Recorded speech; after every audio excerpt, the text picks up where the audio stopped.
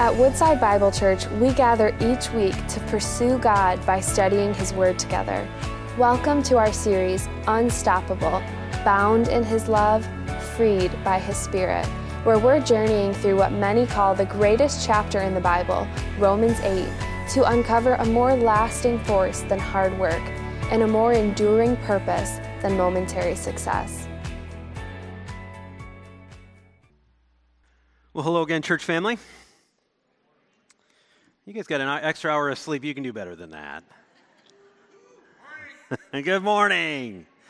Excellent. Well, I want to begin this morning by talking about a topic that I think many of us can agree on. Are you guys ready for that? I'm going to make a statement right here, and I want you to sort of nod if you're in agreement. There are plenty of reasons not to love social media. All right. There's the nastiness that occurs between people when you share an idea or share something. There's that nastiness that comes into play, right? I mean, the whole concept kind of has a lot of narcissistic tendencies to it that draws attention to ourselves. And then there's the time that it takes. It's just time and effort and constantly just drawing our attention away from things that can matter. We can all agree with those things, right? Well, I'm going to change the narrative just a little bit. I'm going to twist that up, and yet I want you to know that there are also some things that social media provides us that are positive. There are some positive qualities to what happens on social media. I'll give you one example this morning. Every single Sunday, more than 100 people tune in to watch us live on Facebook and or connect with us after the service. More than 100 folks every single week, every single Sunday that connect. Now, some of those folks can't be here for health reasons. Some of those people are shut-ins, and that is their opportunity to worship with us. That's a good thing about social media. Our teens connect with one another and connect with our student ministries on a place called Instagram. Many Woodside pastors share ideas, share stories, share articles with one another that we read on Twitter. So the fact of the matter is, social media has its drawbacks, and yet social media also provides us with an opportunity to share good and useful things for God's kingdom purposes.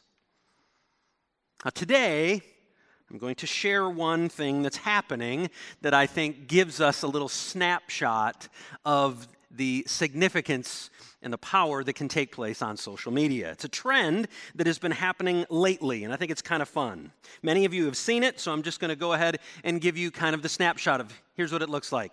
You post a picture of before, how it started, and then you post a picture of after, how it's going. On the picture you'll see behind me, that is a young Selena Gomez who hung out with Barney. Now she's a worldwide star. That's the how it started, how it's going. It highlights change and movement through life's experiences. That's what that means. Now, some of us, when we utilize these resources, we will reference kind of fitness results. We'll say, hey, this is what I looked like before, this is what I looked like after. Some of us will use that to tell a story of a home renovation. Here's what it looked like before, here's what it looks like after. I mean, let's be honest. HGTV has created an entire network of before and after. How it started and how it's going. Many of us use these pictures, these images to share career achievements.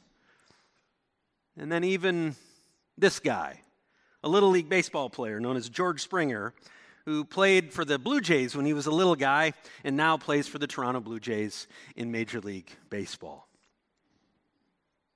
How it started, how it's going. According to Fast Company magazine, this How It Started, How It's Going meme is actually a versatile and useful tool for communication of change and movement across a broad range of topics. Even the business community sees a value in what's happening when we look at how it started and how it's going.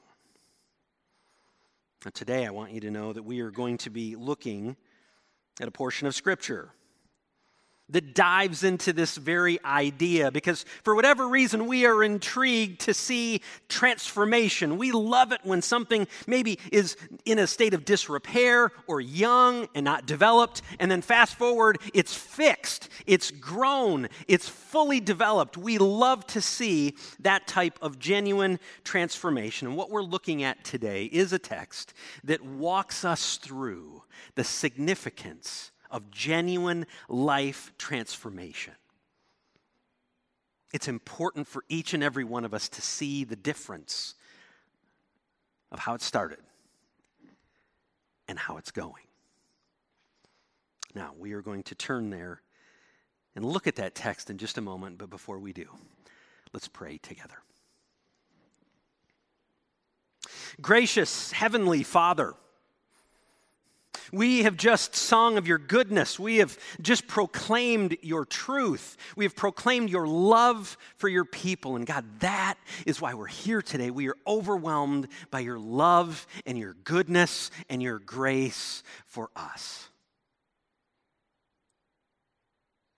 May we recognize that is not just something that we've dreamt up in our head, but that it is something real and tangible based upon your word. God, today we stand upon your word because your word is true. It is truth. Your word has everything we need to guide us and shape us and lead us into your ways. So God, would you help our hearts to be submissive? Would you help our hearts to be humbled before you?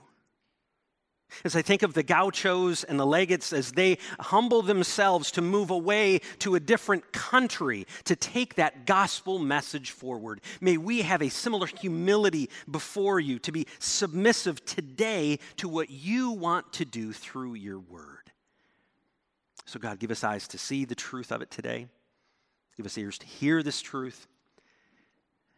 And then give us both humility and courage to live out this truth today and in the week ahead. And we ask this in Jesus' name.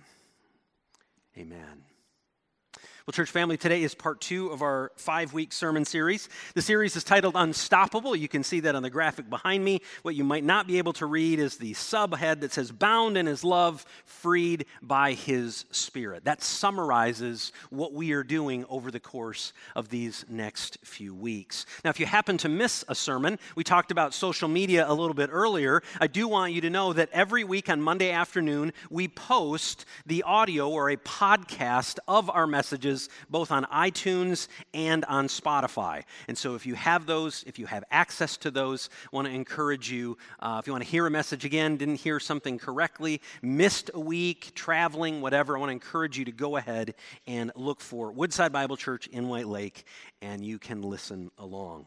Now, we are camping for the past few weeks, as well as the next few weeks. We're camping in the Apostle Paul's letter to the believers in Rome. And as I've mentioned each of these past few weeks, he is establishing the foundation of our faith. That is what he is communicating to this group of people. Guys, this is the foundation. This is what it rests upon. That's what he has been doing. And then he gets to Romans 8. Now, Paul's emphasis shifts a little bit. It's still developing that foundation, but what he moves to an emphasis on the assurance of faith. The assurance of faith. That's what we're going to be looking at today in the text. So let's go there together. Let's grab our Bibles and turn to Romans 8. We are going to be reading verse 9 through verse 17. If you are reading along in an ESV Bible, and that's the That's the translation we use here at Woodside. I want to encourage you, that is on page 944. Again, Romans chapter 8, we're going to pick it up at verse 9. Paul writes, "You, however, are not in the flesh, but in the Spirit, if in fact the Spirit of God dwells in you. Anyone who does not have the Spirit of Christ does not belong to him. But if Christ is in you, although the body is dead because of sin, the Spirit is life because of righteousness. If the Spirit of him who raised Jesus from the dead dwells in you, he who raised Christ Jesus from the dead will also give life to your mortal bodies through his Spirit who dwells in you. So then, brothers, we are debtors, not to the flesh, to live according to the flesh. For if you live according to the flesh, you will die. But if by the Spirit you put to death the deeds of the body, you will live. For all who are led by the Spirit of God are sons of God. For if you did not receive the spirit of slavery to fall back into fear, but you have received the Spirit of adoption as sons, by whom we cry, Abba, Father. The Spirit himself bears witness with our spirit that we are children of God. And if children, then heirs. Heirs of God and fellow heirs with Christ, provided we suffer with him in order that we may be glorified with him. Let's pause right there. What Paul has done there for us is shown us a clear picture of how things started and how things are going for those of us who are journeying with Jesus. That's what he has highlighted for us today. And I want you to know that what we're going to see are actually three specific segments. We're going to see the past, we're going to look at the present, and then we're going to consider the future. Now, I want you to know all of those phases are important for you and for me to consider this morning. Please enter into this because it matters. Enter into the idea of where you've come from, what is going on in your life now, and what the future will hold. The reason I highlight that is because I want you to enter into this with your head as well as your heart. We are at a place where we have to evaluate where we are on our spiritual journey today when we come across this text. This text causes us to consider something. And I'm guessing, just by the sheer number of people here today, that what I'm about to say is part of your faith journey. Some of us here today have this legitimate question in our hearts and in our minds: am I truly a follower of Jesus?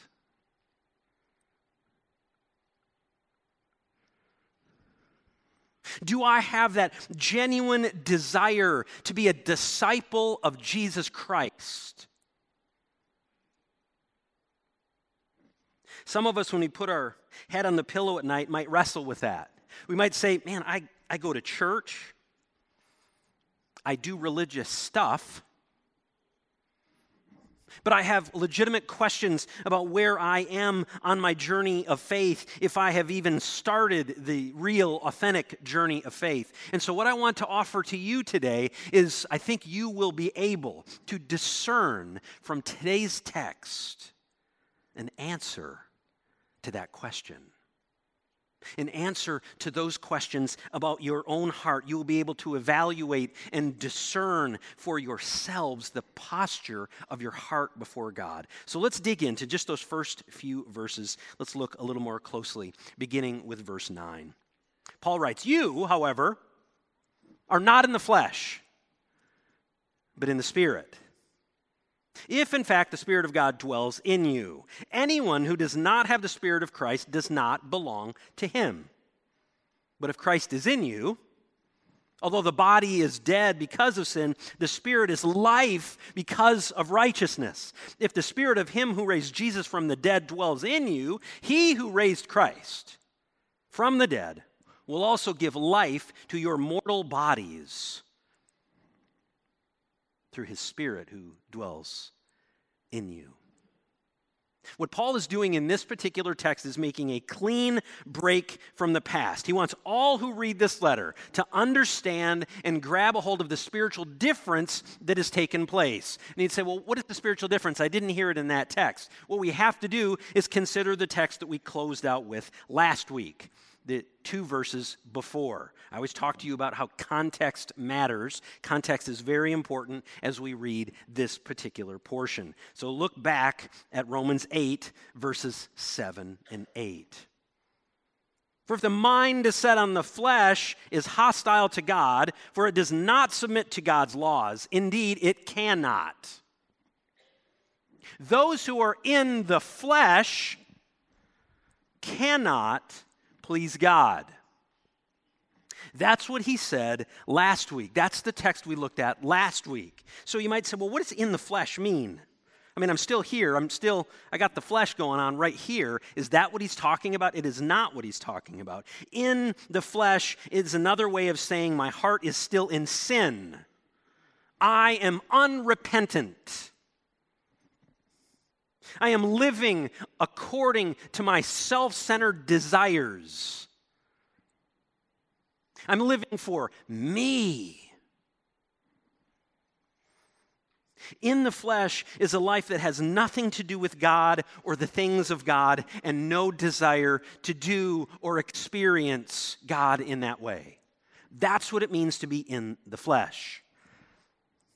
Church, this is why I have stood behind this pulpit for each of the past 2 months, striving to communicate clearly the life change that happens for you and for me when we are in Christ. When we turn from our old ways, we get to the end of ourselves. We say, you know what? It is not all about me. I do not have control of all the things in my life. I get to the point where I say, I cannot do it. I cannot please God. I lay it all down. I repent of my sin. And I believe in faith in Jesus. Not just I have faith in faith, but I believe in Jesus. I repent of my sin, and I believe the gospel, the good news of Jesus Christ, that he died on a cross for my sin.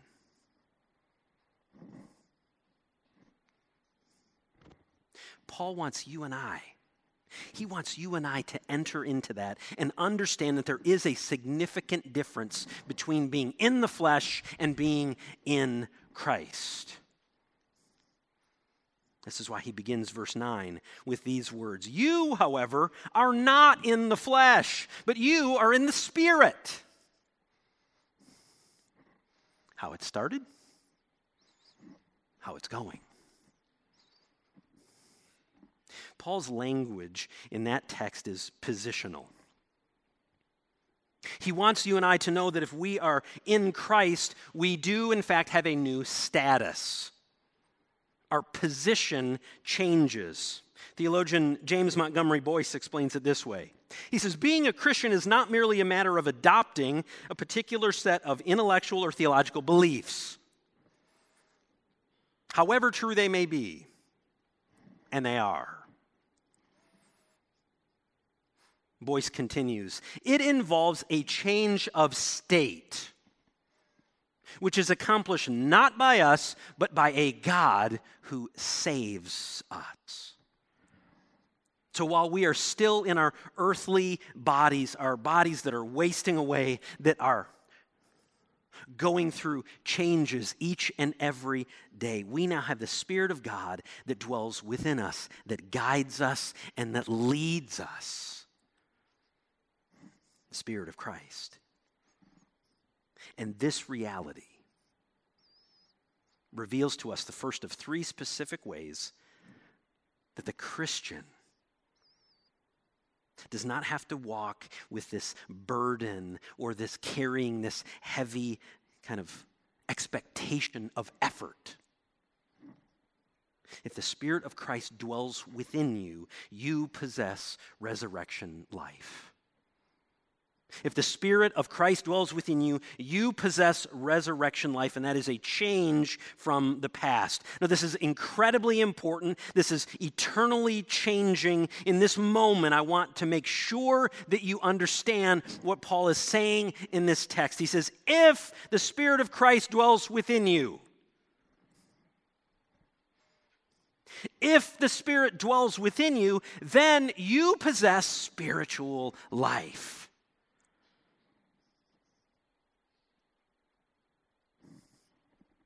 This is the point in the sermon where I pause from teaching the text and I turn the attention to you. I step away from the scriptures. I ask a question about the reality of what we are engaging with, because you're in the church. Maybe some of you are watching online. You recognize that I'm behind a pulpit, so that makes me a pastor, and we have just engaged with some life-altering truths, so I have to ask, does the Spirit of Christ live within you?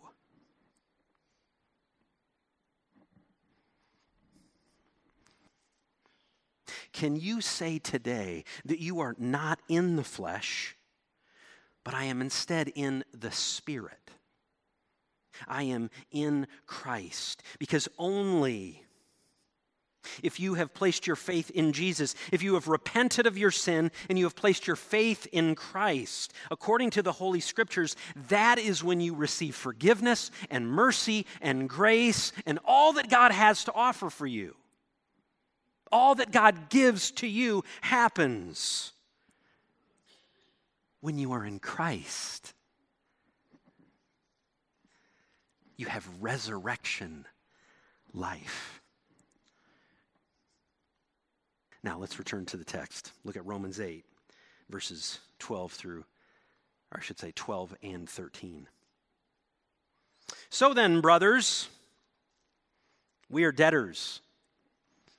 We are debtors not to the flesh to live according to the flesh, for if you live according to the flesh, you will die. But if by the Spirit you put to death the deeds of the body, you will live. Now, Paul has moved from that distinction that I talked about from the past. You've moved from being in the flesh to being in Christ. Now, the present you're engaging with is not living according to your old ways, but instead living in the power of the Spirit. Now, this might seem obvious, but that can only happen if you are indwelt by the Holy Spirit. And that only happens when you were in Christ. It only happens when you were in Christ. If you were in Christ, you have the privilege of being indwelt by the Spirit of God, and that empowers you. That equips you. He equips you and empowers you to walk in the ways of God. That's how you do it, through the power that the Spirit gives, through the power that is given to you by God. And this shows us the second way that the Christian life is not an effort or a burden. Because if the Spirit of Christ dwells within you, you and I owe nothing to the flesh. We owe nothing to the flesh. If you are in fact guided by the Holy Spirit, you no longer live in the rule and the reign of your fleshly, earthly desires. Now, make no mistake about it. Those desires and those temptations will still come. They still happen.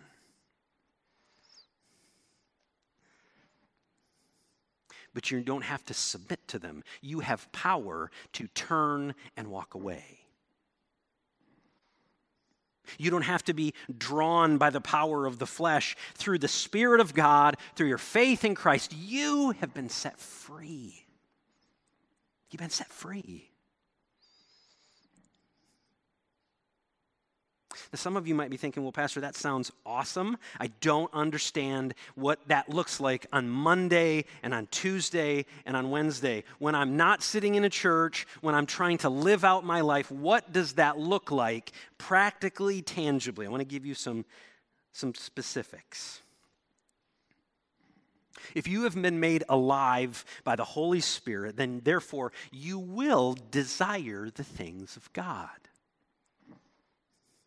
Your heart has now been made alive towards God. You desire a deeper relationship with Him. That's why you're drawn. You can't wait to get here to worship on a Sunday morning. You're like, I can't wait to sit down to hear that music, to sing and proclaim God's truth. I just love bringing an offering of praise to my God. I've been made alive through the Spirit. You can't wait to get up in the morning, to go to that quiet spot in the house, to open the Bible, to dig in and to allow the Spirit to teach you, to know more about God and His character and His goodness. Your heart has been made alive to God. The second thing is your heart has been made alive to the Word of God. You read God's Word, you reflect upon God's Word, you have a strong desire to dig in and to know more. That is what happens when the Spirit is at work in your life. And the third thing is you have been made alive towards the body of Christ, towards God's church. You desire to experience deep, authentic community with other believers. I'm not talking about the kind that walks by the hallway at church and say, "Good morning. Good to see you." That's great. And I hope that as a church, if you are visiting with us today, I hope that our church is incredibly friendly and kind and greets you when we walk past. If you call this your church home, I hope that that is your experience as well, that you are friendly and kind and all of those things. But what we're talking about right here is not strictly some social gathering. What we're talking about is that you would love and you would encourage and that you would serve others within God's family. That's why the New Testament is filled with one another passages. Love one another. Serve one another. Encourage one another. Throughout the New Testament. And when you and I are in Christ, when we are living by the Spirit of God instead of by the flesh, these are the things that will fuel us. They will move us from day to day, from week to week. They will guide our very lives. Before I go any further, I want to take us back to the beginning of the message.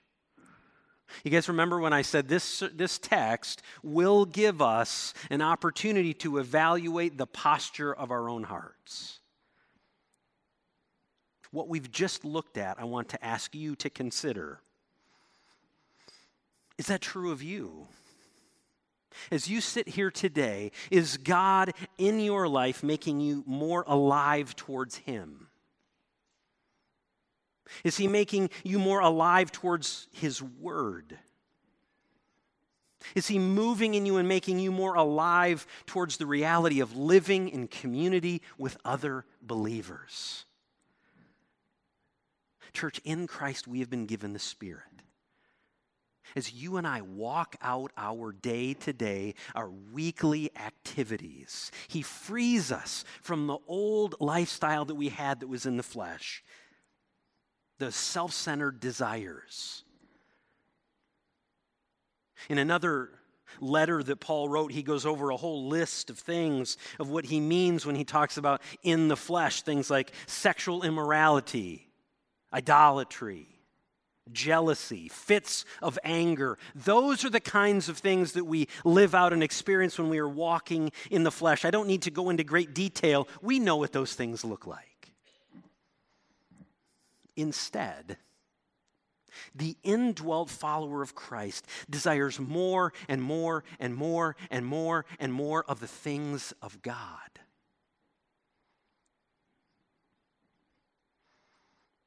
Where are you this morning? Where is your heart before a holy God? I want to be very clear about something. This is a burden of mine as a pastor. The things I'm highlighting today are not what you do to earn your salvation. I want to make that incredibly clear. They don't change your standing before God. Those are things that happen in our hearts, and that's what Paul is teaching us because we have been free through Christ. It is because of Him that we have those desires. We can't muster them up on our own. It's because of Christ who is working in us. It is because we have a right standing with God. Remember, Romans 8 is written so that you and I would have an assurance of our faith, that we would be assured. And so when we read verses 12 and 13, what we're reading is the means that God uses to sanctify and mold and shape His people. Make sure you recognize that distinction. Now, let's turn to the last few verses in Romans 8. Again, in that final portion of today's text. For all who are led by the Spirit of God are sons of God. For you did not receive the spirit of slavery to fall back into fear, but you have received the spirit of adoption as sons, by who we cry, Abba, Father. The Spirit of Himself bears witness with our spirit that we are children of God, and if we are children, then we are heirs, heirs of God and fellow heirs with Christ, provided we suffer with Him in order that we may also be glorified with Him. If you are in Christ today, God's grace through your faith, Paul wants to know that you have an amazing future, an incredible future. Church, this helps us see the third way that you and I can live assured and empowered lives. If the Spirit of Christ dwells within you, you have been adopted into God's family. You've been adopted. That's your future. Look at verse 14. For all who are led by the Spirit of God are sons of God. That means that you are an heir. You are an heir with Jesus the Christ. Here's why that matters. There's a phrase in that text that says, Abba, Father. That is such a significant phrase because there is an element of the closeness and the intimacy that we have when we use that term. But you need to know that that was also a scandalous term in this culture.